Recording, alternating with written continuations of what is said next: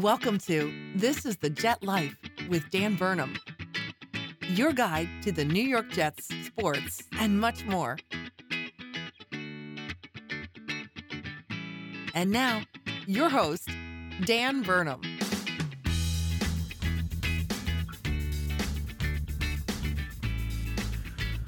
What's up, everybody, and welcome back to another episode of This is the Jet Life, a life that continues to get worse and worse every single week, and we find ourselves asking, have we hit rock bottom yet? I don't know if we have. I don't know if it gets worse than this, but if it does, this New York Jets team is going to find a way to get there, because this is a season where absolutely nothing has gone right, and there's not a lot of optimism or positivity around the team right now, not much reason for hope or reason to believe that it doesn't get worse than this. Now, this is all coming on the heels of a loss, 18-26, to what's supposed to be the worst team in the entire NFL, the Miami Dolphins. They are supposedly tanking for a quarterback, probably trying to get Tua or another player in the draft. Clearly tanking. They've traded away most of their good players. Their one mistake is they kept Ryan Fitzpatrick on the roster and they allowed him to start. I mean, that's a guy that just finds a way to win games. I know that we're a terrible, inept team, but Ryan Fitzpatrick, he's a guy that, you expect him to do badly and he'll do great, or you expect him to do great and he'll do badly. It's just, he's not the guy you want to put at quarterback if you're trying to lose games, because one way or another, he's going to find a way to get something out of you here and there. And this week, he did it against the New York Jets. He made us look bad. The whole team made us look bad.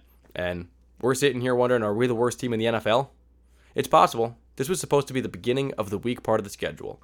We played a bunch of tough games. We've been talking about it all year long. I have specifically. Played the Jaguars last week. That wasn't a walk in the park, but it was on the right direction. This one was the beginning of it. Miami Dolphins, probably the worst team in the league. After that, we've got the Giants. We've got the Redskins. We've got easy games following that as well. And it felt like, maybe we had a bad start, rough go, a lot of things not going our way. But it was possible that the New York Jets would get things back on track. And I had hope. I always have hope in the New York Jets. And at this point, I don't know why. I mean, everyone calls me crazy. Every year, people in my life, people around me, people on Twitter, wherever it is, people respond to the pod. How the hell, Dan, do you still find optimism or a way to believe this team is going to be good? I don't know. I don't know what it is. And still, I haven't completely lost hope yet. I mean, yes, in this season, we're not going to make the playoffs. I know that. But I still have this feeling in me that, Joe Douglas is going to turn this thing around. We're going to draft really well. We have a new guy in charge. We haven't gone through too many general managers. Finally, changing of the guard there. New draft style. Get some good stock in here, and this team's going to shoot right back up. Sam Darnold's the guy, and we're built for the future. I do still truly believe that. But it's hard right now to watch these games. It's hard for most fans to sit through an 18-26 loss to the Dolphins where the team looks lost. The team looks like, they start the game really well, and then they just fizzle out entirely. Can't make adjustments as their opponents right in front of them are making adjustments, changing, adapting their play style, and it is a hopeless, horrible season. Players seem unhappy. People are unhappy with the owner, the coach they want fired. A lot of people are getting a lot of heat right now. One of the only people that isn't getting any is Joe Douglas, and rightfully so, because I said when this year began, this was a year that was Mike Maccagnan's management, really. Mike Maccagnan set the draft. He spent all the money in free agency. He picked the coach. Everything was set for Mike Maccagnan. Joe Douglas popped in. I wasn't going to give any of the credit to Joe Douglas if we did well. I wasn't going to give any of the blame to him if we did poorly. So I'm going to stand my ground there. And I'm going to remember that a few months ago when we were going through general manager candidates, all else aside, we didn't know what the season was going to be, but we were just looking at candidates. He was the top choice. He was seeming like the best candidate. And a lot of people were saying the Jets are too cheap. They're not going to get Joe Douglas. They're not going to go out there and do the right thing and get the best guy for the job. And they surprised us, and they got him. We just haven't seen him go to work yet. But this team is an absolute dumpster fire. And we may be the worst team in the league. We just lost to the Dolphins, 18-26. Yes, we played in Miami. They had home field advantage. Yes, it's a division game. Division games are always a little bit weird. Division teams play each other well. It's Adam Gase against his old team. The head coach of the Miami Dolphins, Brian Flores, was the defensive coach of the Patriots. So there's a lot of ancestral AFC East stuff going on there where things get a little funky. But at the end of the day, a team like the Dolphins that are trading away Laramie Tunsil, Kenny Stills, Minkah Fitzpatrick, guy after guy, Kenyon Drake is gone now. Most of their best players. I'll never say that these Dolphins players are trying to lose. Ryan Fitzpatrick is trying to win the game. Kalen Ballage is trying to win the game. Devontae Parker, Preston Williams, whoever you pick on the Dolphins side of the ball, they're trying to win the game. because that's what they do. They're players. They have to make their resume. They got to try to get another contract. I mean, this is a horrible team. You got to think that next year they're going to be cleaning house with a lot of these guys. You better make your case quick. So you have to play good football. But what the general manager's doing, what the front office is doing, is they're just not putting a good team on the field. And honestly, I believe that they told Brian Flores, I bet they said, listen, we're going to make this very difficult for you. We're going to get rid of a lot of your players. We're going to give you a pretty bad team, but we're not going to hold you accountable for what happens. And most of the rest of the NFL, when looking at your resume, when they think back to the season and they see the transactions that happened, they're going to kind of give you a pass when they see what the pieces you were working with were. So he's like, all right, whatever, I'll do the best that I can. He's not as sour as he should be, leading a team that's as, poorly put together as them. But still, the Jets find a way to lose to this. I'm talking how poor and how bad the Dolphins are and how bad they're supposed to be. But they beat us. And we have Sam Darnold. And we have a bunch of other solid players on the field. Jamal Adams is supposed to be our best player. He's on the field. Our best offensive player, Sam Darnold, Le'Veon Bell, they're playing. We spent a ton of money in free agency to bring guys in. How are we this bad? How are we losing to teams like this? The excuses are over. And I got a lot of stuff I got to get into in this episode. It's going to be a little different than usual. We kind of are, as these weeks have gone on and the team is playing so freaking poorly, we're spending less time recapping the game and what happened. We're going to do a little bit more talking about what the hell's going on with this franchise and, look ahead to next week. We will touch on the Dolphins game a bit and some of the players, but this week we're going to talk about coaching, the management. We're going to start looking at free agency, believe it or not. Free agency for the Jets internally first. We're not going to look outside. Frankly, we're just not there yet. There are too many hypotheticals, and we're not talking about bringing new guys in. We're talking about, is there anybody on this roster that's worth keeping? So we'll talk about that. We're going to get into the draft a little bit. Talk about what's coming in the draft. Just a quick preview of that because, it's New York Jets fans' favorite time of season. The joke every year, the Jets' best time of year is free agency and the draft. Unfortunately, for one more year, there's truth to that statement. So a little bit of talk about the draft. We're going to do what's on tap because your boy be drinking for this one, beer in hand. We're going to move on past that. We're going to do player news because there are some roster transactions that have happened in the last 24 hours. We're going to talk a little bit of that Dolphins game, do player stats and team stats. My dad sent in a nice little submission for Father Time. Going to talk about that and then preview the Jets versus Giants game this upcoming weekend. I will be in attendance for this Jets-Giants game. People are calling me crazy. How the heck are you going to watch the New York Jets face the miserable New York Giants? Well, I'll tell you. Right now, I got a crew of 10 awesome people, mixed bag, Jets fans and Giants fans. A few of those members you may have heard from on this podcast, members of the board, roommate Kyle, girlfriend Shannon, all going to be in attendance. We're going to tailgate the heck out of this thing, 10 a.m. to 1 p.m., drinking beers, cooking dogs, burgers, doing the whole thing, the fanfare, exciting. And then we're going to go in there and we're going to watch Sam Darnold face off against Daniel Jones in what's going to be potentially a battle of quarterbacks for years to come in New York, fighting for the same market of fans. Obviously, the Jets have their fans, the Giants have their fans, way more Giants fans. There's a home game for the Jets, probably going to feel like an away game. But this is an exciting thing. The Giants have a horrible defense. Maybe Sam Darnold can do well against them. The Jets have no pass rush. Maybe Daniel Jones can find time and play well against the Jets. There is exciting stuff to be, enjoyed at this game. I'll be cheering start to finish, as I always do, always rooting for the New York Jets to win. If you hear one dude screaming, cheering for the Jets way too loud for the entire game up in the back of the end zone, it's probably me. But I haven't gotten parking passes yet for everybody, but when I do, I will make sure I tweet out where I'm going to be posted up for the tailgate in case you want to stop by, have a beer, wallow in the Jets' miseries, talk Jets, football, anything. We will be there, and I encourage anybody to stop down and just, say, hey, what's up, or anything like that. So on Twitter, @Jets_Dan is where I'll let you know the details of the greatest pregame of all time. And then, that's basically what we're going to do for this here episode. So, as always, if you like this podcast, please rate, review, subscribe. I appreciate all feedback. Positive feedback is most appreciated, but it's all good. You can follow me on Twitter, @Jets_Dan, for any of my thoughts or anything else that goes on through my head throughout the week regarding the New York Jets. And then from there, you can find this podcast on GanggreenNation.com. It usually takes like a day or two to submit to that website, so when this one comes out tonight, it probably won't be up on that site. Might be up tomorrow, if not definitely the day after, but you can engage with the fans there. It's a great website, GanggreenNation.com, run by awesome people. I encourage anybody to check that site out as well.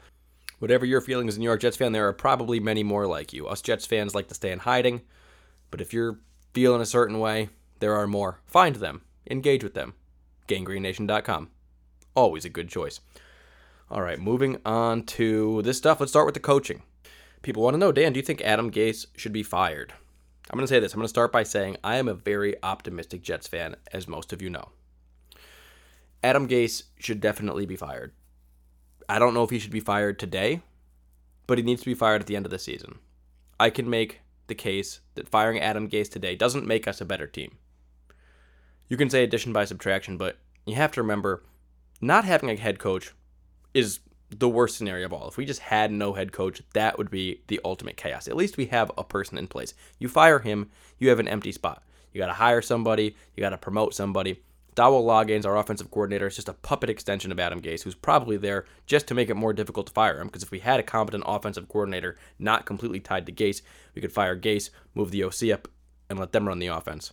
That can't happen because Dowell Loggains is a silent, mute, Patton Oswalt-like creature who just does Adam Gase's bidding and not much more. So he's basically useless. The two of them have to get fired together. You could promote running backs coach Jim Bob Cooter, who has experience being an offensive coordinator with the Detroit Lions, but he didn't get extended there. Honestly, I wasn't too impressed with Jim Bob Cooter.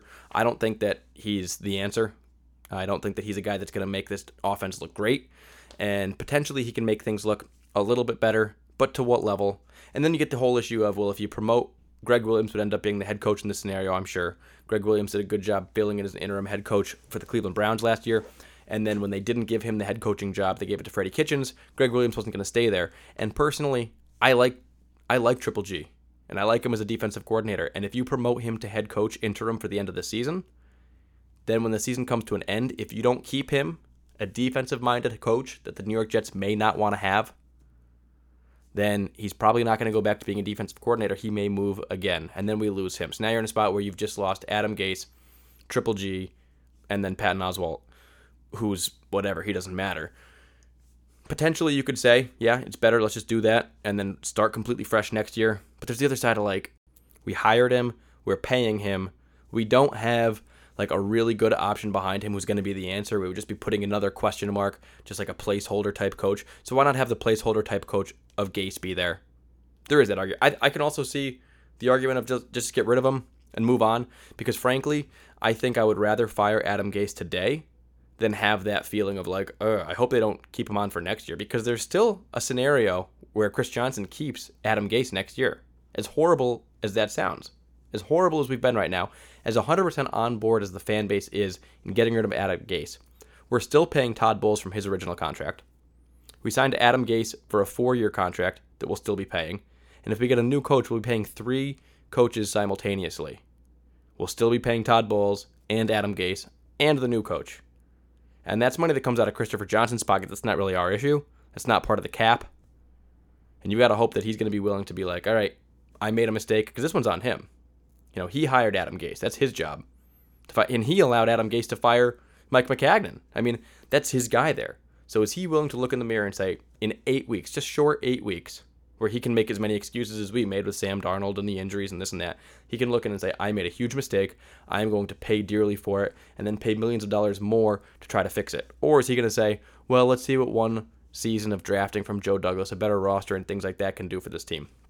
Very possible. Fans don't want to hear it, but it's possible that Adam Gase will be here next year. And I don't think he should be. I think that he's proven that he's a bad head coach. Maybe he could be an offensive coordinator. I mean, it doesn't really look like it right now, the way Sam Darnold is regressing, the way the offense lacks creativity, the way players aren't getting involved. We've got guys like Ty Montgomery, who's supposed to be a Swiss Army knife type player. Guys like Le'Veon Bell, who are ridiculously good at receiving, but still he's not getting involved in the passing game in any sort of intelligent or creative way. We've got receivers that can, run quickly and get open in Jamison Crowder. He's a slot guy that can do that still. We're not finding ways to get the ball to him. Robbie Anderson, one of the better deep threats in the league. Can't find a way to get the ball to him. We're doing the same thing over and over and failing the same way. And, you saw this game against the Miami Dolphins, and we came out with a pretty good drive. It looked like the New York Jets had a good game plan coming in. Usually you script basically your first drive, like the first 10 plays or so, which was our first drive, 10 plays, 75 yards. We scored a touchdown, and the Jets' offense looked pretty good. And you think to yourself, ooh, this could be a good day for us. The difference is Brian Flores is a good coach, and he made adjustments instantly and said, all right, the Jets are going to try to play this way. We're going to try to get more pressure on Sam Darnold. We're going to take away the weapons that he found on the first drive, Jamison Crowder specifically. Next drive, Dolphins work on that. They take those things away. The Jets can't find a way to get the offense going. We sputter. We don't score. And this proves to me that Adam Gase came out with one style of play that he planned. He watched the Miami Dolphins all week on film and said, ooh, this is how we're going to beat them. He comes to the game. Good drive. Looks like we're set to do well. He can't make a coaching change when the opponent does. The Dolphins changed their style. Adam Gase can't do it with them. And if you can't change in-game, it was one of our biggest issues with Todd Bowles, honestly, was in-game adjustments just weren't there. You saw it clearly from the Miami Dolphins, the way that they handled their first drive to their rest of the game. The way when the game started, it looked like it was going to be a walk in the park, and then it was far from it. Why is that? Why did one drive look good? Because Adam Gase had one game plan and took Brian Flores one drive to figure out what the hell we were trying to do and then stop it, and Gase was rendered useless. So Gase isn't creative at all. That's my biggest issue with him. He's supposed to be a genius. We're not seeing any creativity whatsoever. We're not finding a way to get these weapons that we have in successful situations, which is exactly what he's supposed to be doing there. But still, that's not my biggest issue. My biggest issue isn't even that as a head coach, he's now 24-32, a 42% winning percentage, and on average would end at a 7-9 record, a little worse than that. That's what he has on his resume as a head coach. That's not my biggest issue. My biggest issue is that during the game, he's holding a clipboard, looking at offensive play calling, and he's not coaching his team. He's not working the refs on the sideline like a lot of good coaches do. He's not watching what the defense is doing on the field, try to get feels for game flow. He's not looking from an overarching standpoint of what are we doing on defense, what are we doing on offense, how do we incorporate everything together. No, he's just looking at what play he's going to call next. Dowell Loggains is useless. Apparently he can't do that job. He's an extension of Adam Gase, but not one that can actually do the job. He's just an extension that can stand there, and I guess during practices, Adam Gase can go take a drink of water, take a break in the shade, and Dowell Loggains can continue the same practice schedule going forward because he already knows what he's doing. But in-game useless. I mean, this whole thing is an absolute mess, and we've seen it, and it's too late to convince us that this guy's got anything more than, a pile of poop up his sleeve. So, unfortunately, the New York Jets are going to have to be looking for a new head coach, and I don't think we should be going for one of these flyer guys that doesn't have experience. I don't think we should be looking for the next Sean McVay like all these teams are doing. I mean, you end up in one of these Freddie Kitchens, Adam Gase scenarios, and it's not better. I think we need to go for an established head coach, a guy that's got respect around the league, a guy that knows how to lead men and knows how to lead them to victory, has done it before. It's going to be hard to find a guy like that, and who the hell is going to want to come to the New York Jets? Why would you want to be the coach of this team? I mean, it's a dumpster fire over here. We're supposed to have a pretty good roster. And now, next year, we got free agents coming. We're going to have to make a bunch more moves. But hopefully, we can find one. That's what Joe Douglas' job is. He was brought in here as our general manager. He needs to convince somebody that this team's headed in the right direction, that he's the guy to bring us there, and a new head coach is going to want to get on board. So that brings us to management. It appears as though our owner doesn't know what the hell he's doing. Neither of them, Woody or Chris Johnson, know how to run a football team. But that's what Joe Douglas' job is. He's the guy that needs to right this ship. The biggest issue with the New York Jets, and the reason that we really suck, isn't Adam Gase, although he's not helping us in any way whatsoever. It's that our roster's not very good. And the reason that our roster's no good is that we don't have any depth. And the reason that we don't have any depth is because we can't draft. We haven't drafted well for years. Mike Maccagnan drafted horribly. He made terrible pick after terrible pick. He was really only good in the first round when everybody and their brother knew who to pick. And the guy before him, John Idzik, was also horrible. Absolutely awful drafts. We haven't had a good draft since Mike Tannenbaum way back in the day. And, those were the days that we were good. You saw that when we drafted D'Brickashaw Ferguson and Nick Mangold and Darrelle Revis and David Harris all in like a short span. The team was in an AFC championship game 2 years in a row right after that. That's what happens when you draft well. That's what Joe Douglas' opportunity is with this team. We have 8 picks this year, and he's going to have to capitalize on that. But first, he's got to look internally at the roster that we have because we've got a lot of guys that aren't under contract for next year. We have upcoming free agents that we have to make decisions on. And honestly, when you look at it right now, we've got 27 guys that are set to be free agents. That's more than half of the roster. So no, in reality, we don't want all these players back. We're a bad team, and if we built the same team again, we would be just as bad next year. Maybe a little better with some better coaching. We got to make decisions on these guys, though. Some of them have to come back, but all of them cannot. Of course, we have to start making some upgrades. So let's look at the guys that are going to be free agents next year that should not be invited back to this New York Jets team. Right off the rip, Kelvin Beachum and Ryan Khalil have done badly, just badly, all year long in blocking, and they shouldn't be on this team. We need to make the offensive line first. It's the most important thing. They got to go. We got to get somebody better. Demaryius Thomas, he probably shouldn't be on this team anymore because even though he's giving us some good minutes, he's making it a little bit easier on Sam Darnold here and there. He's over 30 years old. His best days are behind him, and if we want to be a better team, he's the type of guy that needs to be improved. He needs to be off the team. He doesn't offer anything in special teams. He's not young. He doesn't have promise. Time to move on from him. Trevor Siemian. We need a good backup quarterback. We thought maybe it was going to be Trevor Siemian, but he played half a game and looked absolutely dreadful. And unless Adam Gase is just that bad and truly destroys quarterbacks, we probably could find somebody better than him. Rontez Miles. He's been on this team for a long time, a guy that I used to like, but at this point, he plays decent special teams, can't get on the field on defense, and is kind of just a wasted player. Tom Compton, a deep player for our offensive line that was supposed to be really good. Jack of all trades. He can play tackle, guard, center, every offensive line position. He started in the NFL before. I liked it. I liked the pick. I said, this is going to be a good guy to have on the roster because he's got a lot of flexibility. But this guy, as our offensive line has been absolutely horrible all year, can't touch the field. Apparently, he's not an improvement over what looks to be the worst offensive line in football. So he must be even worse. He shouldn't be on the team. Which brings us to Brent Quayle, who's on IR and has been horrible for the Jets for years. He shouldn't be there. Daniel Brown, tight end, useless.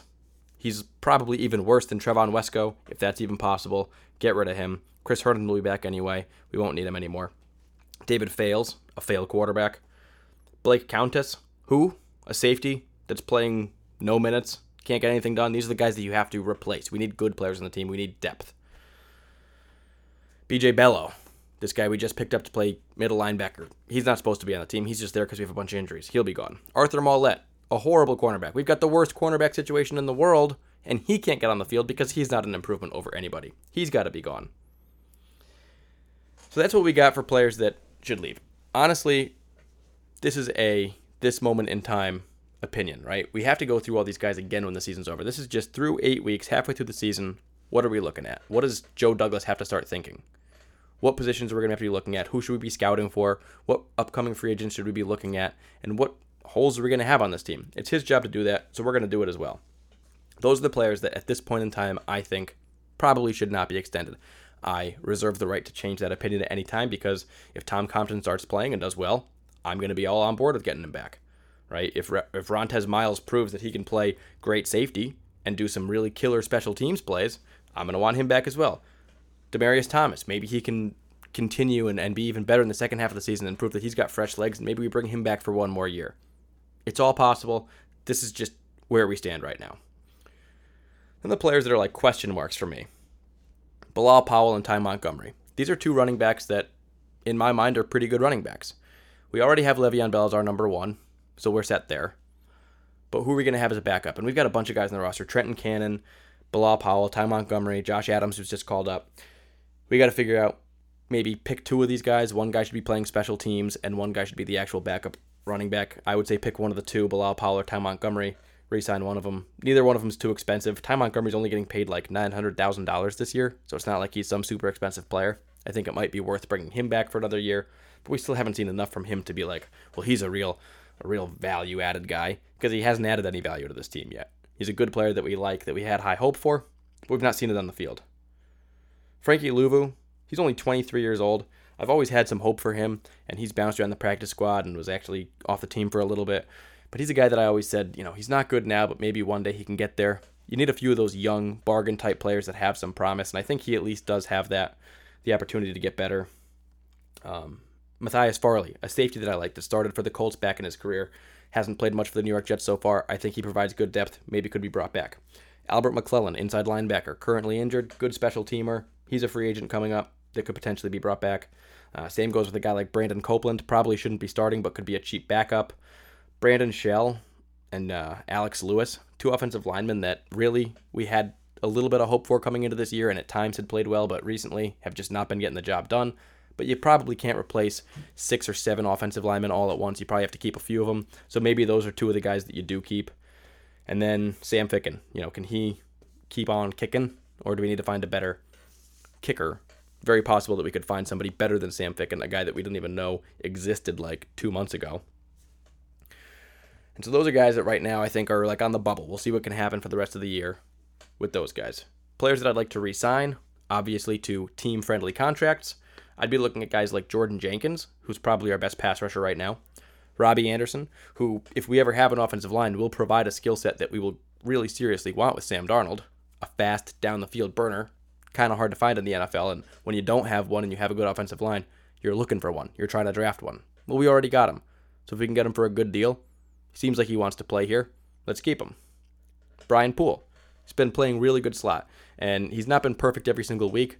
I think he started the season better than he's been the last couple weeks, but he's still one of the better defensive players that we have. He's an improvement over Buster Screen. It's a position that can be tough to find, and he's been better than advertised since we've gotten him. Lachlan Edwards, I think he's an average punter, but sometimes it can be hard to find an average punter. So even though he's going to be an upcoming free agent, I think we should re-sign him. Neville Hewitt, he's upcoming. I think that he's worth keeping, not as a starter, but as a backup. He played serviceable minutes. He's not perfect, but that's what backups are. They're just depth pieces that when they get on the field, they can do a good, serviceable job. And he's one of the few players that depth on this team can actually do that. So Neville Hewitt, 26 years old, is worth a take back. And then Ryan Griffin. We need a second tight end. Trevon Wesco has proved that he really can't do the job. So why not bring Ryan Griffin back? One of the few guys that's getting in the end zone for the New York Jets this season. He actually leads the team in touchdowns with 3. Almost had 4 this week. Should have had it if he caught the ball. And maybe you bring him back, pair him with Chris Herndon, and have, an okay tight end room there. So I know I just fired through that really quickly, and it kind of just came out of nowhere. It's like, wait, what? Why are we talking about the free agents for next year? It's because things are so negative around this team right now and this franchise that, as painful as it is to say that we're doing this again, it's time to start looking ahead, and this becomes an evaluation year. We're 1-7, and with 7 losses already, even if we go on a winning streak and win out for the rest of the season and beat the Bills and the Ravens and teams we're supposed to lose to, even if we win the next 8 games, we're still probably not going to be good enough to make the playoffs at 9-7. So this season is effectively useless in terms of, what you're trying to do from a win-loss standpoint. I will still always root for the team to win, because if we win, that means our players are playing well. And if our players are playing well, that means that we have a better roster than we thought we had. If you lose every single game, you're thinking to yourself, we need to replace, 50 out of the 53 players. If you finish 8-8, you think to yourself, hey, we've got some good pieces. We're just a couple guys away from being a more successful team. So I will always root for us to win. But we have to start evaluating these guys now. We've got 8 weeks now to look and think to ourselves, can Sam Ficken convince us he needs to be on the roster? What about Locke Edwards? Can we get a better punter, or is he the guy? Is Robbie Anderson worth the $10 million contract or more that he's going to warrant in the offseason? What about Brian Poole? What's he worth after what he's shown us? He was only making $3 million this year, but is he worth more than that now that he's played well? Jordan Jenkins. We need an edge rusher, and he's not the answer, but he could be a guy on a decent defense. So what do we have to pay him to keep him there in that role? A lot of that stuff's going to depend on how they finish out the rest of the season, and these are things that I personally am going to be looking at for the rest of the year. I've always said that, as time has gone on, I started thinking like a player. Then I started thinking like a coach as I got a little bit older and more knowledgeable about the game. And now after watching for this many years, I really think from a front office standpoint, because I truly believe that that's where the team is built. It's from the draft. It's from the players that you sign, the contracts that you give out. The coaching is important. The players' play is important, but it really comes down to what kind of product you put on the field and who you bring into your organization. That's the front office's job, and that's what I like to focus on. So we'll be talking about that stuff more as the season goes on. We're going to keep track of those players specifically because they are all upcoming free agents. Everybody that's not listed on that, everybody like Jamison Crowder, Sam Darnold, guys like Brian Winters, these are guys that are under contract for next year. And unless we cut them, we'll be under contract next year. So we don't have to worry as much about them. They're already there. They have money set for their contracts, and we have to do with them as best we can. So I've said it a few times in this one. The most important thing for the New York Jets, the most important thing for the Jets right now is not which player we sign or re-sign or extend or cut. It is truly next year's draft. The 2020 draft is the one thing that can get this ship moving in the right direction quickly. Because with one draft, the New York Jets can essentially add 8 new players, all young, all hungry to play well. And all of these players will be making some of the smallest contracts in the entire roster. These are guys that are playing for 4 years for cheap. And you can't get a guy in free agency to do that. You go in free agency, you find Demaryius Thomas, you trade a 6th round pick for him, You pay him $3 million to be on your team. And he's got what potential for the future? You draft a guy in the 6th round, you pay him like $900,000 for 4 years. I mean, that is a much better deal. And this guy's got potential and can be great. And, he's got the opportunity to be way better than Demaryius Thomas is right now at the age he is. So it's super important to have a good draft. And Joe Douglas knows that. So he's got to do well. That's why he's accumulating picks the best he can. He's trading late round picks, 6th round picks, 7th round picks for guys like Nate Hairston, Alex Lewis, which I like. But he's acquiring some earlier picks. He got that Leonard Williams pick in the 3rd round. He's got a 5th round pick for 2021 that could potentially become a 4th round pick, bringing those things in. And he's also looking at trading some players, shopping around to get more draft picks. Because the Jets aren't going to be amazing because we're paying Le'Veon Bell $13 million. The Jets will be amazing because we draft Le'Veon Bell and he's in his first year making $2 million. Big difference between the two things. Le'Veon Bell, when he played his best football for the Pittsburgh Steelers, was making very little money. And that's when he was the most valuable. He loses value as you pay him more. He's a very good player. We'd like to have him on the roster. But the most value you can get is a rookie player. So the draft is super important. The New York Jets have 8 picks in this draft. They have their 1st round pick, which is potentially going to be very high. They have their 2nd round pick. They have 2 3rd round picks, theirs and the Giants, which is potentially going to be very high. So that gives them, ideally, the 4 picks in the top 70 of the draft. If the Giants finish, bottom 8 in the league, and the Jets finish bottom 8 in the league, which is very possible, then we could be getting 4 picks in the top 70, which should give us the opportunity. When you're talking about that high of picks, the first 70 guys, you should be able to find a starter with each one of those players. That's 1st and 2nd round, essentially. You should be able to find 3 to 4 starters with those picks. So 2 offensive linemen, cornerback, edge, boom. Get rid of those things like that. Your team gets moving in the right direction quickly. We've got a 4th round pick, 5th round pick, 6th, and a 7th. So we have 8 picks total in this draft. All the usual picks, and then an extra 3rd round pick from the Giants. We'll be following the Giants' record to see where that pick is going to fall. The worse the Giants do, the better that pick becomes for the New York Jets. And the positions that we're going to be looking at, in order of importance to me, offensive line, cornerback, edge rusher, and wide receiver. And this is supposed to be a deep draft for offensive linemen and wide receiver, so that's a great thing.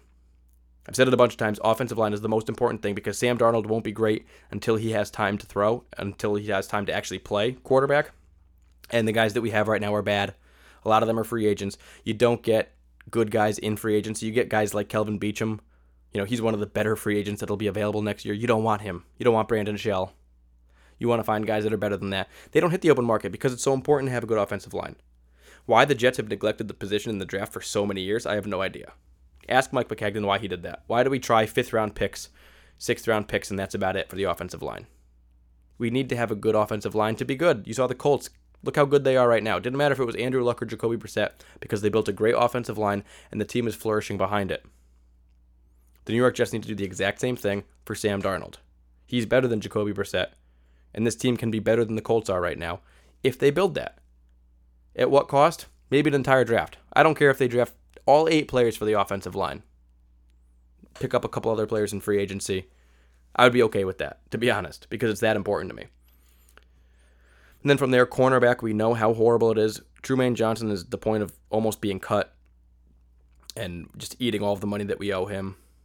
Nate Hairston, as good as he's looked at times, he still probably should be the 4th cornerback on a team, not the 2nd. Definitely not the 1st. Darryl Roberts, he's proved that he shouldn't be a starter either. He should also be the 4th guy on a team. Brian Poole's really the only guy who's looked good for the cornerbacks for the Jets, and he's a free agent. We have to re-sign him. If we don't, we will have nobody good. None. Not even Brian Poole. And we're going to need to look at getting someone like that in the draft. Edge rusher, we're not getting any pressure on the quarterback right now. Almost none. Even when we blitz 5-6 guys, we still don't get to the quarterback somehow. Somehow every team that blitzes us finds 2 guys getting through untouched. When the Jets blitz 6 guys, nobody's untouched. They can have 4 guys blocking and 6 guys will get picked up. It's unbelievable. We need to get an edge rusher. And then wide receiver. Quincy Enunwa proves that he's unhealthy. We've got injuries to guys like Joshua Bellamy and Quincy Enunwa again.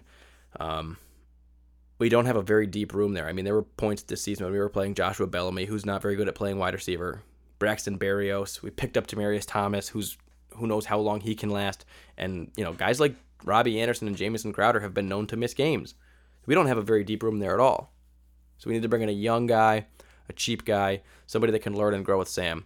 And, those are the most important positions, and it's time to start looking at them. If you're watching college football for the remainder of this year and you're a New York Jets fan, watch offensive line first, but then look for cornerbacks, wide receivers, look for edge rushers. Anybody that you like, send them my way. I'm always happy to get some names so that I know who to watch when I'm watching football. I don't watch a lot of college football. So when I watch, Oklahoma play, I don't know who to watch. I look online and say, who are the top draft prospects for this team? And, that's how I do it. But if you got guys in mind the New York Jets should be looking at, send them my way, and I will definitely start scouting them and get them, get them in my mind for the podcast and for the draft coming up. That's a group of the New York Jets. That is our dose of looking to the future. We are dodging this Miami game as much as physically possible right now. And before I do that, one more distraction. How about we take a pit stop at the cooler for What's on Tap? That's right, folks. It is What's on Tap, the section where I talk about the beer that I'm currently drinking while recording this episode. And today, my friends, it is nothing flashy. It is nothing delicious. It is something that right now my fridge is stocked full of. And it's a Heineken. Brewed in Holland, premium quality lager beer, 5% alcohol. You've heard of Heineken before. I was at the store this weekend. I didn't want to buy the same old thing, but I've been drinking those double IPA 4-packs for, the 3 seasons I've been doing this, and well before that. Those things are like $15, $16 for a 4-pack, and you drink them so quick, and you're just running through beers, running through money, and I'm currently on a money-saving initiative, so I'm trying to buy large volumes of inexpensive beers, but there's only so much, Busch Light that you can possibly stomach. I tried Natter Days. Those were inexpensive. There's only so much of that. I love Jim Beam, but you can't take shots for everything. Heineken seemed like a reasonably priced, high-volume beer that I could get and maybe enjoy. It would taste a little different. It's one that I don't drink Heineken. I've hardly ever had it up until now. My dad drank it exclusively when I was growing up, from age, born to 13. It's all my dad drank. It's the first beer I ever had.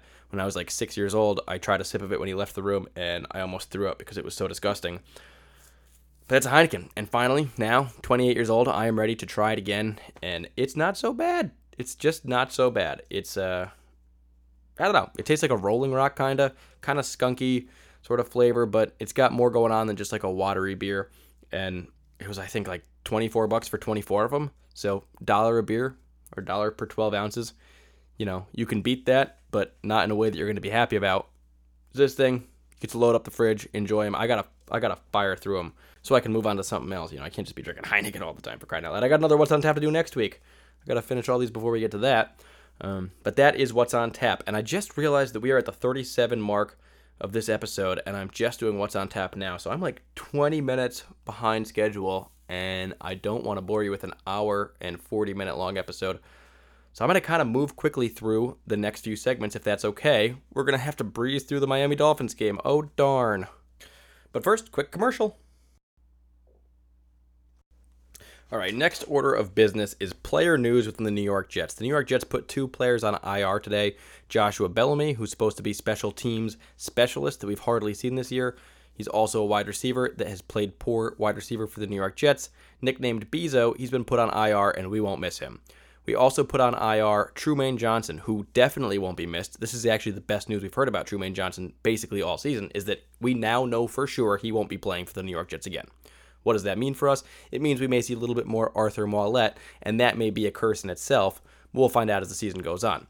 Maybe Blashawn Austin, a draft pick from this last draft that was injured for all of training camp and up till now. Maybe he can make his way onto the roster and start playing some snaps. Really, the only guys that we can evaluate at cornerback for young players are Blashawn Austin and then maybe Nate Hairston, whether or not we want to, keep riding with that guy. Other than that, we know what we have in Trumaine Johnson. He's on IR. We know what we have in Darryl Roberts, and it's not good enough to be a starting cornerback. I mean, it's going to be tough there for the rest of the year, but we don't have to watch Trumaine Johnson, so that feels good. We still do owe him $15 million in guaranteed, or $12 million in guaranteed money. His contract next year is $15 million, and we put him on IR now. Honestly, as painful as it's to say, it may be better off cutting him in the offseason and just eating $12 million, just having it go to nobody, and have an empty spot at cornerback just to save the $3 million. So consider that the New York Jets may be cutting Trumaine Johnson once and for all. It could potentially happen, but there's no way around it. It's going to destroy our cap. You're talking about $12 million that could be going to a very good player in free agency that we just won't have to spend. It'll just be lost for nothing, and we'll have an opening at cornerback. So it probably is worth, $3 million. You can get a Brian Poole level player if you find the right guy. And it's worth having that over Trumaine Johnson. We know for sure he can't play, and he's injured all the time. I mean, what a horrible, horrible freaking signing. He is like, if there's, we've not done Doghouse in like a year and a half. Since Spencer Long, I believe, we haven't done a Doghouse. But for crying out loud, if we were to do one right now, Trumaine Johnson would just retire in there. We would just put him in there and keep him in there. There's no hope for him. The next segment that we will do will be a recap of the Miami Dolphins game. And we've talked about it a little bit. The game started well. We had a drive that went 75 yards. We scored a touchdown. Jamison Crowder, nice throw from Sam Darnold. Everything felt great. We're still playing the Dolphins. I mean, there wasn't a ton of excitement going into the game because people want Gase fired and the season's basically lost anyway. But you start a drive like that, you feel really good about yourselves and what's going to happen for the rest of the game. It got turned around for the rest of it. Adam Gase couldn't make adjustments. And Ryan Fitzpatrick is a better quarterback than a lot of people want to give him credit for. He's got the ability to surprise you, and he has the ability to play well. The New York Jets try to play a zone defense because their cornerbacks can't play man. So they try to go zone, and, for most of this year, Greg Williams tries to disguise it, makes it look like zone, and then shifts it into, or makes it look like man and then shifts it into zone. But when you're playing against a guy like Ryan Fitzpatrick, who's been on, every team in the NFL and has seen every single defense you've ever imagined, worked with every defensive coordinator in practice that you could ever imagine. He's seen everything. He went to Harvard. He's a smart guy, picks up on this stuff. He found the soft spot in the zone over and over again. They were running curl routes and the same seams and posts, and it was just like clockwork for them, running the same plays over and over. They didn't need to run the ball well in this game. They didn't run the ball well in this game. Jets have a stout run defense. Still proved that in this game, even without Leonard Williams, that they could stop the run, as poor as the Dolphins' offensive line and running backs are. But we couldn't stop the pass. Our cornerbacks couldn't do it. Ryan Fitzpatrick found the spot in the zone every single time. We got picked apart, and we were not able to do the same thing to the Miami Dolphins. In fact, they got pressure on Sam Darnold, made him uncomfortable, and made him have a somewhat sloppy game. It wasn't a horrible game from Sam Darnold, as much as people want to admit it.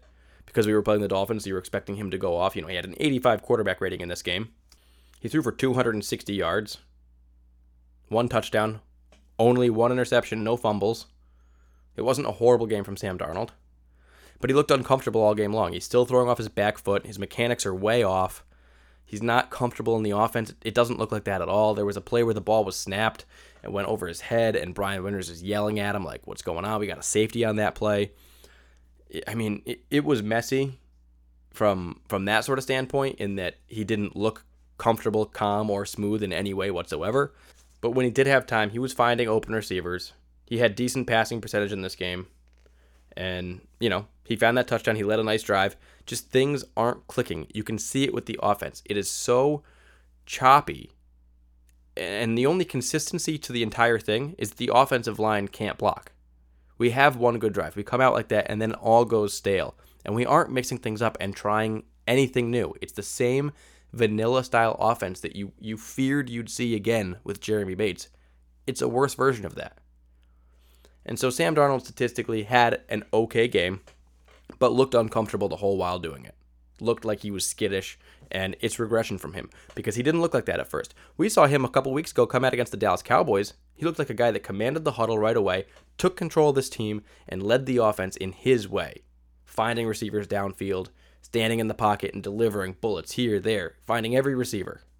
But then, these last few weeks, as the pressure's been coming to him, he's just been throwing off of his back foot, and having a lot of issues. And when he gets into trouble, the biggest issue with him is right now he's trying to play hero ball, but in horrible situations. He's not just like chucking the ball downfield 70 yards trying to make a nice deep throw and be a hero. He's like about to get sacked, and instead of going down or throwing the ball away, sometimes it's better to take the sack, but instead what he's doing is he's trying to throw it to a receiver as he's falling, and these balls are getting picked off or nearly picked off time and time again. And it's one of those things that in your head you're thinking, well, that's easy to fix. Just stop making those decisions, and, everything will be better. Just allow the play to be over and throw it out of bounds. Yes, it should be easy to fix, but he hasn't shown that he can do that yet. And that's what he needs to work on. He needs to work on throwing the ball away. And I know those are boring plays. Taking the sack and throwing the ball away. You're going to see it and be like, ugh, ugly. We're just throwing the ball away. Or, oh my gosh, sacked again. But compared to the alternative of throwing an interception in the red zone instead of getting a field goal against the Dolphins in this game, I mean, you would much rather take the sack or throw it out of bounds. So, accept it as, well, he's making the right decisions when you see him do stuff like that moving forward. So I want to see more of that from him. Le'Veon Bell had an all right game in this one, 17 yards for 66, or 17 carries for 66 yards. He had a 3.9 yard average. Bilal Powell had a couple carries for 16 yards. That was all right to see. When it came to the receiving game, it was really just Jamison Crowder, 8 catches for 83 yards on 9 targets and that touchdown. And then Le'Veon Bell had 55 yards on 8 catches. Ryan Griffin's been worked into the offense more in the last few weeks. He had 6 catches for 50 yards and had the opportunity for another touchdown, his 4th of the year. But upon review, he had his feet down and he caught the ball, but then on review, he bobbled the ball afterwards, going out of bounds. And it was one of those confusing plays where it's like, well, it looks like he has it. And there's definitely time where he's caught the ball and got his feet in bounds. But after like the Calvin Johnson rule and everything, you don't ever trust anything when a guy's on the ground and the ball is moving around at all. Even if it's like a second or two afterwards, you still just don't trust it. And they returned that one, which was a bummer. So we didn't get our touchdown there. Obviously, that could have changed this whole game. This isn't a game that the Jets couldn't win. Keep in mind, it was 18-26. It was a one-score game. The Jets could have found a way to win this game a variety of different ways. They left points on the field. They had a lot of penalties. It wasn't a game that they couldn't win. The problem is that they didn't win, and it was the Dolphins. And so when you come out here and the team hasn't won a single game in the Miami Dolphins and you put up this kind of performance and you beat yourselves and can't adjust or stop them and lose for their first win of the season, and now they're actually ahead of you in the division, a notoriously horrible division year after year, and we're in the basement of that thing, yeah, it's really ugly. So 18-26, a normal game wouldn't be horrible. In this specific game, it's horrible. One receiver that I think deserves a little bit of a shout out here is Vincent Smith. At my house on Football Sundays, we're starting to call this guy Big Play Vince because every time this guy touches the ball, something big happens. He has 1 catch in this game for 20 yards, but he had an end-around touchdown earlier this year. It was like the second touchdown we'd had all season long. At the time, we were like, who is this guy? That guy that was just added? He's the guy that scores on a rushing touchdown. But then since then, he's had a couple nice end-around plays for big yards. He had the 20-yard catch in this one, and then a huge kick return. 78 yards on a kick return. Maybe our best special teams play of the entire season. And I'm not going to sit here and say that Vincent Smith is a mainstay for the New York Jets, that I want to find ways to get this guy more involved. All I'm going to say is that one way or another, he finds a way to touch the ball like once a game, and it's always one of the better plays. So, no, he's not a reliable, consistent source of yardage. But there's something to be said for a guy who can get something going in a game where nobody seems to be able to do anything. So Big Play Vince shows up again, 78-yard kickoff return. We'll see what he's got in store for us next week against the New York Giants. If he continues to string like 1 or 2 good plays together per game for the rest of the season, I mean, he could potentially be back on the roster. Probably not, but it is possible. So Vincent Smith gets a shout out there. Big Play Vince. Defensively, we didn't like what we saw. We had bad games from Nate Hairston, who at first had been like a pretty good cornerback, but, it was compared to Trumaine Johnson and Darryl Roberts. You were thinking like, oh, he's actually not that bad, Nate Hairston. Late round guy. We traded a late round pick to get him in here, and, maybe he's a valuable addition. He's just not ready to be a number 1 or number 2 type cornerback. I mean, he's not guarding great receivers in this game. So it's like Preston Williams, it's Devontae Parker, it's Mike Gesicki's tearing us up in this game, playing tight end. We can't guard the tight end still. I mean, Neville Hewitt, our 3rd overall inside linebacker, was bad at guarding the tight end. Now we're down 2 more guys to James Burgess, and he can't do it. 3 more guys. We're past Hewitt, past Cashman, past McClellan, down to Burgess. He can't do it. Gesicki tore us up. Burgess had a bad game. He's not ready to play at the NFL level. Jamal Adams, he was missing tackles. He was not making an impact in this game. And after having that big week of talk and, calling himself Aaron Donald, Tom Brady type level, he comes out here and plays a game like Darryl Roberts is playing safety for us again. So not impressed with anything that he did in this game. He had 2 tackles for a loss, which were a couple nice plays, but for what he's, referring to himself as, for the value that he holds for himself, he's got to make more of an impact than 4 tackles and missed tackles and a couple bad plays throughout this game. Darryl Roberts, he's the other cornerback. He had a horrible game. I mean, overall, the defense just played bad. I'm not going to go through everybody because it's not worth talking about. The players didn't do well. Quinnen Williams is the guy. He got his first sack. Big game for him. Getting that sack is always huge. It's his first full sack of his career. A lot of people are getting down on Quinnen Williams right now, and some are referring to him as a potential bust. I just want to pump the brakes on that real quick. Quinnen Williams is still a child. He's got braces on. He's already, you can tell when you watch him in the trenches, he's stronger than most of the offensive linemen he goes up against, just one-on-one pushing them. And he's not even fully grown yet. He's a child. He's a young boy. And he's going to get older and bigger and stronger. And when he does, and he gets fully grown, gets into his man body, gets those braces off, and is fully developed as a human, you're going to see just how strong he is and how valuable he is on this team.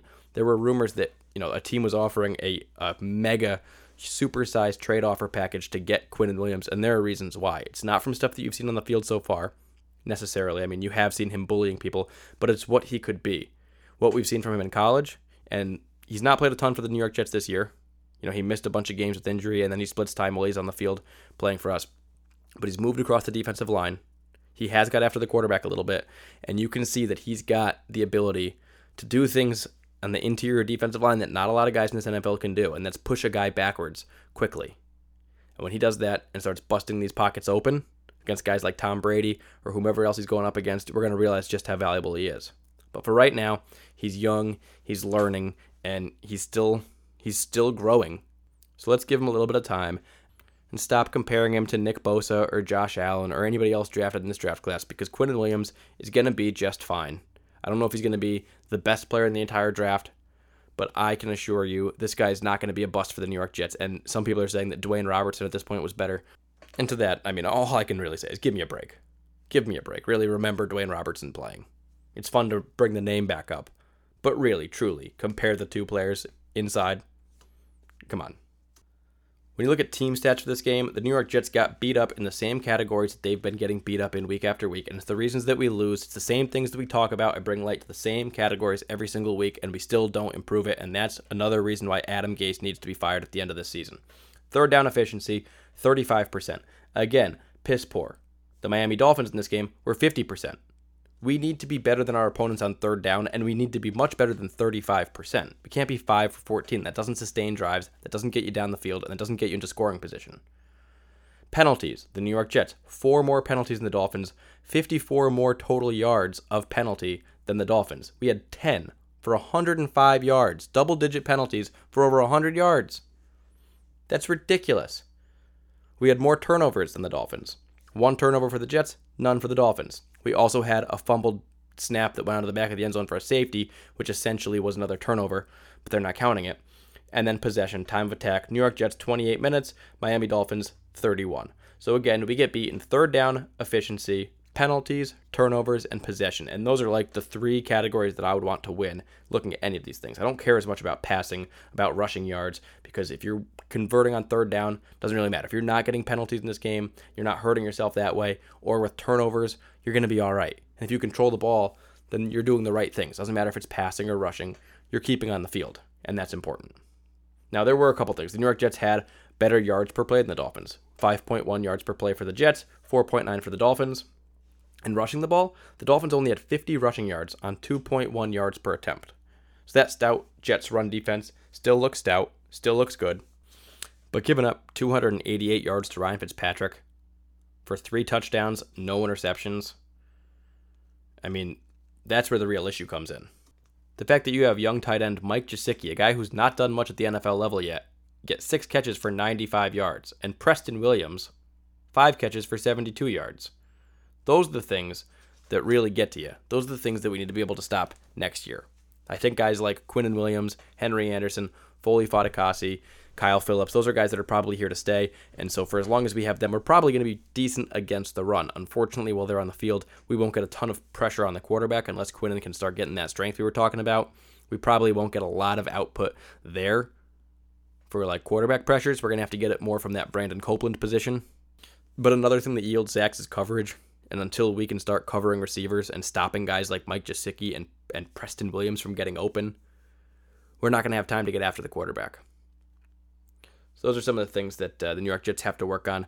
Game stats, not great in this one. I mean, it wasn't one of those games like we played against the Patriots where we got absolutely dominated. The Jets did move the ball at times on offense. They did stop the Dolphins at times on defense. But across the board, the Dolphins played a better game, and they beat us. And they're supposed to be a really bad team. They weren't supposed to beat us, so that's where the real issue comes in.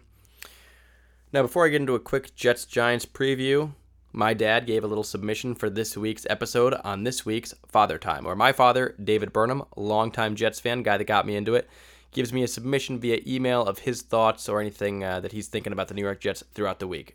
So let's see what Dad Burnham has to say today. Here we go. It's hard to tell, but last week the Jets started the soft part of the 2019 schedule. But it didn't look that way. Miami appeared to be a capable foe. Miami quickly adjusted after the Jets' first touchdown drive, and the rest was ugly. Adam Gase just couldn't counter. Again. I don't have the stomach to look back to Miami, so let's look forward. For me, this game is simple. Against the Giants, the Jets must stop Saquon Barkley, and the Giants must stop Le'Veon Bell. Stop the run and make the quarterbacks drop back and throw. The team that can make the opposing quarterback miserable will win. Quarterback pressure is important. Jones fumbles and makes mistakes. And unfortunately, penalties. These teams are currently inept. Any penalties are devastating because in a game like this, big gains are hard to come by. Go Jets. Okay, Dad. So that's what we got for this week. We can see that he did not want to talk about the Dolphins. He feels the exact same way that I did, that Adam Gase clearly is not making any adjustments on the field. And he's as pissed off as I am. He didn't come out and say that he wants him fired, but, we'll see if he gets to that point in an upcoming Father Time. In the meantime, he wants to talk about the Giants game, because we don't want to focus on Miami anymore. Let's look ahead to a team that we potentially could beat. I think last time I checked, the New York Jets were favored to win. That was before the Dolphins game. After we lost that one, maybe things have changed. But we beat the Cowboys a couple weeks ago. It's a team they just lost to. Does it mean anything? No. But this is a team that we can win. And it's a rivalry game, right? Like it's going to be a mixed stadium. It's going to be probably more Giants fans than Jets fans. But overall, it's two miserable teams that want their head coaches fired. And, the Giants probably want their general manager fired as well. And it's going to get a little dicey. Because still, we are die-hard fan bases that want to see our teams do well, even though we're struggling mightily at this time. So it's going to be exciting, like he said. Daniel Jones versus Sam Darnold. And Daniel Jones does make mistakes. Everyone likes to talk about Sam Darnold. Oh, Sam Darnold throws the ball away, and he throws to the defense, and he makes a ton of mistakes. He's turnover prone. Let's be honest. If you want to talk about turnover prone, that's what Daniel Jones is. And I don't want to pick on the guy Daniel Jones because he's young and he's still learning and he's got a lot of opportunity to grow. But I want to run a few stats by you here. Through 8 games, Daniel Jones has 10 fumbles. 8 of them lost. Darnold has 8 total for his career. 3 of them lost. So Jones, through half a season, 8 fumbles lost. Darnold, 3 from his career. Geno Smith, for example, lost 10 fumbles total in 40 games. And Geno Smith fumbled the ball way too much. He had tiny hands, remember? 10 fumbles in 40 games. Jones is already at 8 through 8. Mark Sanchez, the most he ever lost in an entire season was 8. What Daniel Jones is at right now, halfway through the season, is the most Mark Sanchez ever had lost in a season. I mean, the numbers that Daniel Jones are putting up right now are horrible when it comes to turnovers. He's throwing interceptions, and he's fumbling the ball more than I've ever seen in my life. I mean, you can talk about the nice throws that he makes here and there, but that guy turns the ball over like no other. And Sam Darnold, yeah, he's got issues right now, but he's not that bad. He's not dropping the ball every single time he's hit. And thank goodness, because he gets hit a lot. The New York Jets are going to have to get after Daniel Jones. If we can hit him, he will drop the ball. We have to make sure that we're getting back there, that we're getting pressure on him, that we're making his life a little bit difficult. I think that Greg Williams is going to do this type of stuff that he did against Baker Mayfield that kind of worked, which is disguising man coverages and zone coverages, making them think that we're running man going into zone. But at this point in the season, we've done it so many times, they're probably expecting stuff like that.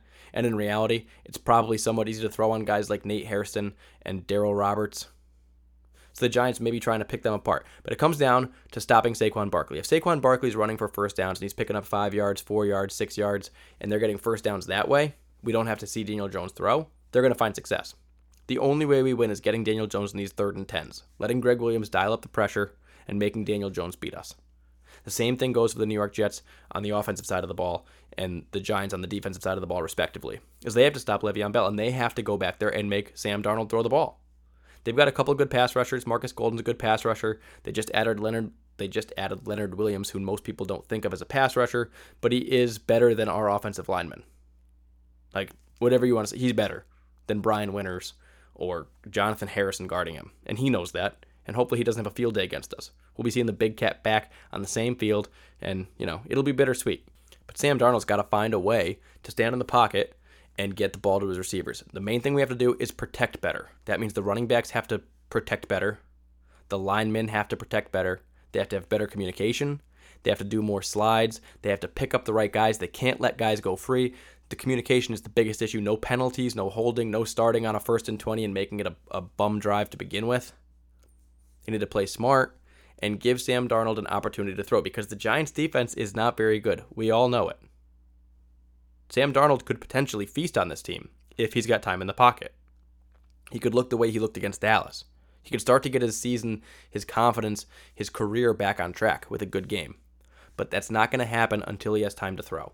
If he's uncomfortable back there, just like he's been, he's going to be skittish and make mistakes. That's what I've seen from this year. And so far, Adam Gase has not proven that he's able to change anything to make life easier for Sam Darnold. That he's able to bring better protections in, more tight ends, a fullback or something, run the ball more, counter plays, outside pitches and handoffs, run options, rollouts, screens, anything you want to think of. End arounds, double reverses, flea flicker, something creative to try to get something going on offense and keep the defense guessing. Just let them pin their ears back and come after Sam Darnold time and time again. You're going to lose. So just please, Adam Gase. I don't know how much longer you're going to be here, but just don't do the same thing again. Don't screw us. This is a game. I'm going to this game, like I said, and I'm rooting for the Jets. I will never root for us to lose. I don't care about draft positioning right now. When it comes to the draft, I'll be happy if we're picking high up, but the process of getting there, I am not on board with. So I want to see the Jets come out and play a good game. I don't think that if the Jets win this one, it means we should keep Adam Gase. I don't think there's much that he can do at this point through the remainder of the season that would make me think that he's a good head coach. And hopefully the same goes for Chris Johnson. Hopefully he's not going to hold on to him. But just come out here and compete. And let's have these players play well. We talked about the 27 guys we have upcoming free agents. Let's see them earn spots back onto this roster. The other 26 guys that we have already stuck on the roster, make us glad to have you. Prove to us that you deserve to be a starter on this team and not a backup and not cut. This has become an evaluation season. And I don't want to evaluate a poor team with poor coaching and a poor roster and poor decision making across the board. I want to see some guys put some stuff together and just capture a little bit of success late in the season. Find your opportunities. This is one of them. This is the Giants. They don't have a good defense. Come on. Get it together here. I'll be there. I'll be cheering loud. I'll be up in the back of the end zone going absolutely crazy for the entire game. And, we'll see how it affects next week. Next week actually is the 50th anniversary of the podcast, 50th episode. So that's exciting. And it'll be coming after the Jets-Giants rivalry game at MetLife Stadium, hopefully coming on the heels of a big win for Gang Green. Now, I personally am not a big fan of going to regular season games of the New York Jets. I always go to a preseason game every year, but I don't like to go to regular season games because I like to be able to watch the game on TV. I like to be able to replay the plays, go back, see who's blocking what, how the defense is covering, and everything. It's hard to do that when you're at the game. They don't show enough replays. You don't have great commentary or anything reminding you who's coming onto the field, who's leaving. It's hard to see everything and take it all in at once. And they don't do the replays. You don't get to pause or go back and slow things down for yourself. So for me, I feel like I don't get as good a vision of what's happening, but it is fun to be there with the camaraderie of the fan base and going a little crazy, drinking, rooting for your team. Unfortunately, it's probably going to be more Jets or more Giants fans, but I will try to overpower them as best I can. Like I said, I'll be in the parking lot tailgating for this one, and I encourage you, if you want, come over for a beer, talk football, hang out with us. It's all good. Just a couple of Jets fans trying to get by for this season. We got 8 more weeks to go. I'm not going to stop the podcast. I'm not going to give up on this team. I know how quickly they can turn it around. I know what 2 good drafts in a row can do. I know what giving good contracts out can look like and what it can create. And I believe in Joe Douglas. I've only seen a few general managers in my lifetime. We had Mike Maccagnan for a while. He did poor. I thought that he had a plan at one point, and he did get Sam Darnold, so I kind of felt a little bit more. I wanted him so badly, Sam Darnold, coming out of college, that I kind of bought into Maccagnan for a little bit longer, but he didn't have a plan, and he didn't know what the hell he was doing. Clearly in the draft, he was lost. Idzik, that guy came to make cap space. He did that, but he couldn't draft well either. And then Tannenbaum, we had a good run with him. He did some good things. Eventually, kind of wore out his welcome, got a little stale. We decided to move on. But it's not that many years that you go into a draft saying, we have an entirely new person at the helm with a whole new approach, different draft style. It doesn't happen as often as, we've cycled through head coaches more than we've had. Then we've cycled through quarterbacks way more. Every year, this quarterback, or trying 2 quarterbacks or 3 quarterbacks this year. We get to try a new guy drafting, a whole new approach, and I think instead of going after, best player available, I think that he's going to take more of a look at need for the team.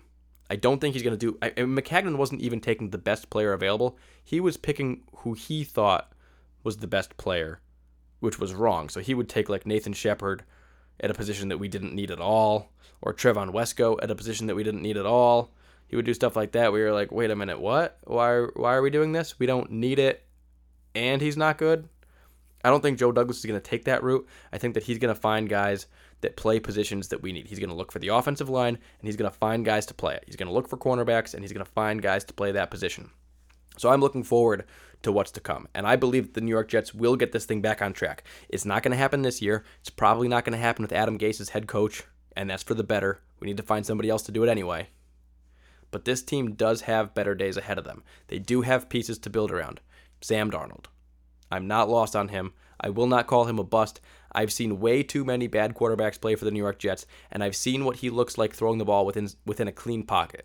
And that's what the gauge for success should be. What does he look like throwing from within a clean pocket? Because until a quarterback on the New York Jets has a clean pocket, you can't be a good team. Once we can protect, once we can give our quarterback a chance to be comfortable and play quarterback, that's when we'll see how good he is. And I've seen bits of it here and there when he has time, and I've seen the way he throws the ball. I am all in still. We just can't keep seeing him regress for the rest of this year.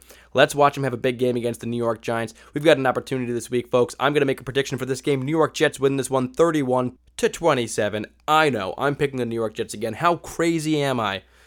Pretty darn crazy, and I am living the Jet life. That's why we're here. Thank you for joining me for this episode. Follow me on Twitter at Jets_Dan. Rate, review, subscribe, whatever. We'll see you next week. Let's go Jets. I'm Dan Burnham, and this is the Jet Life.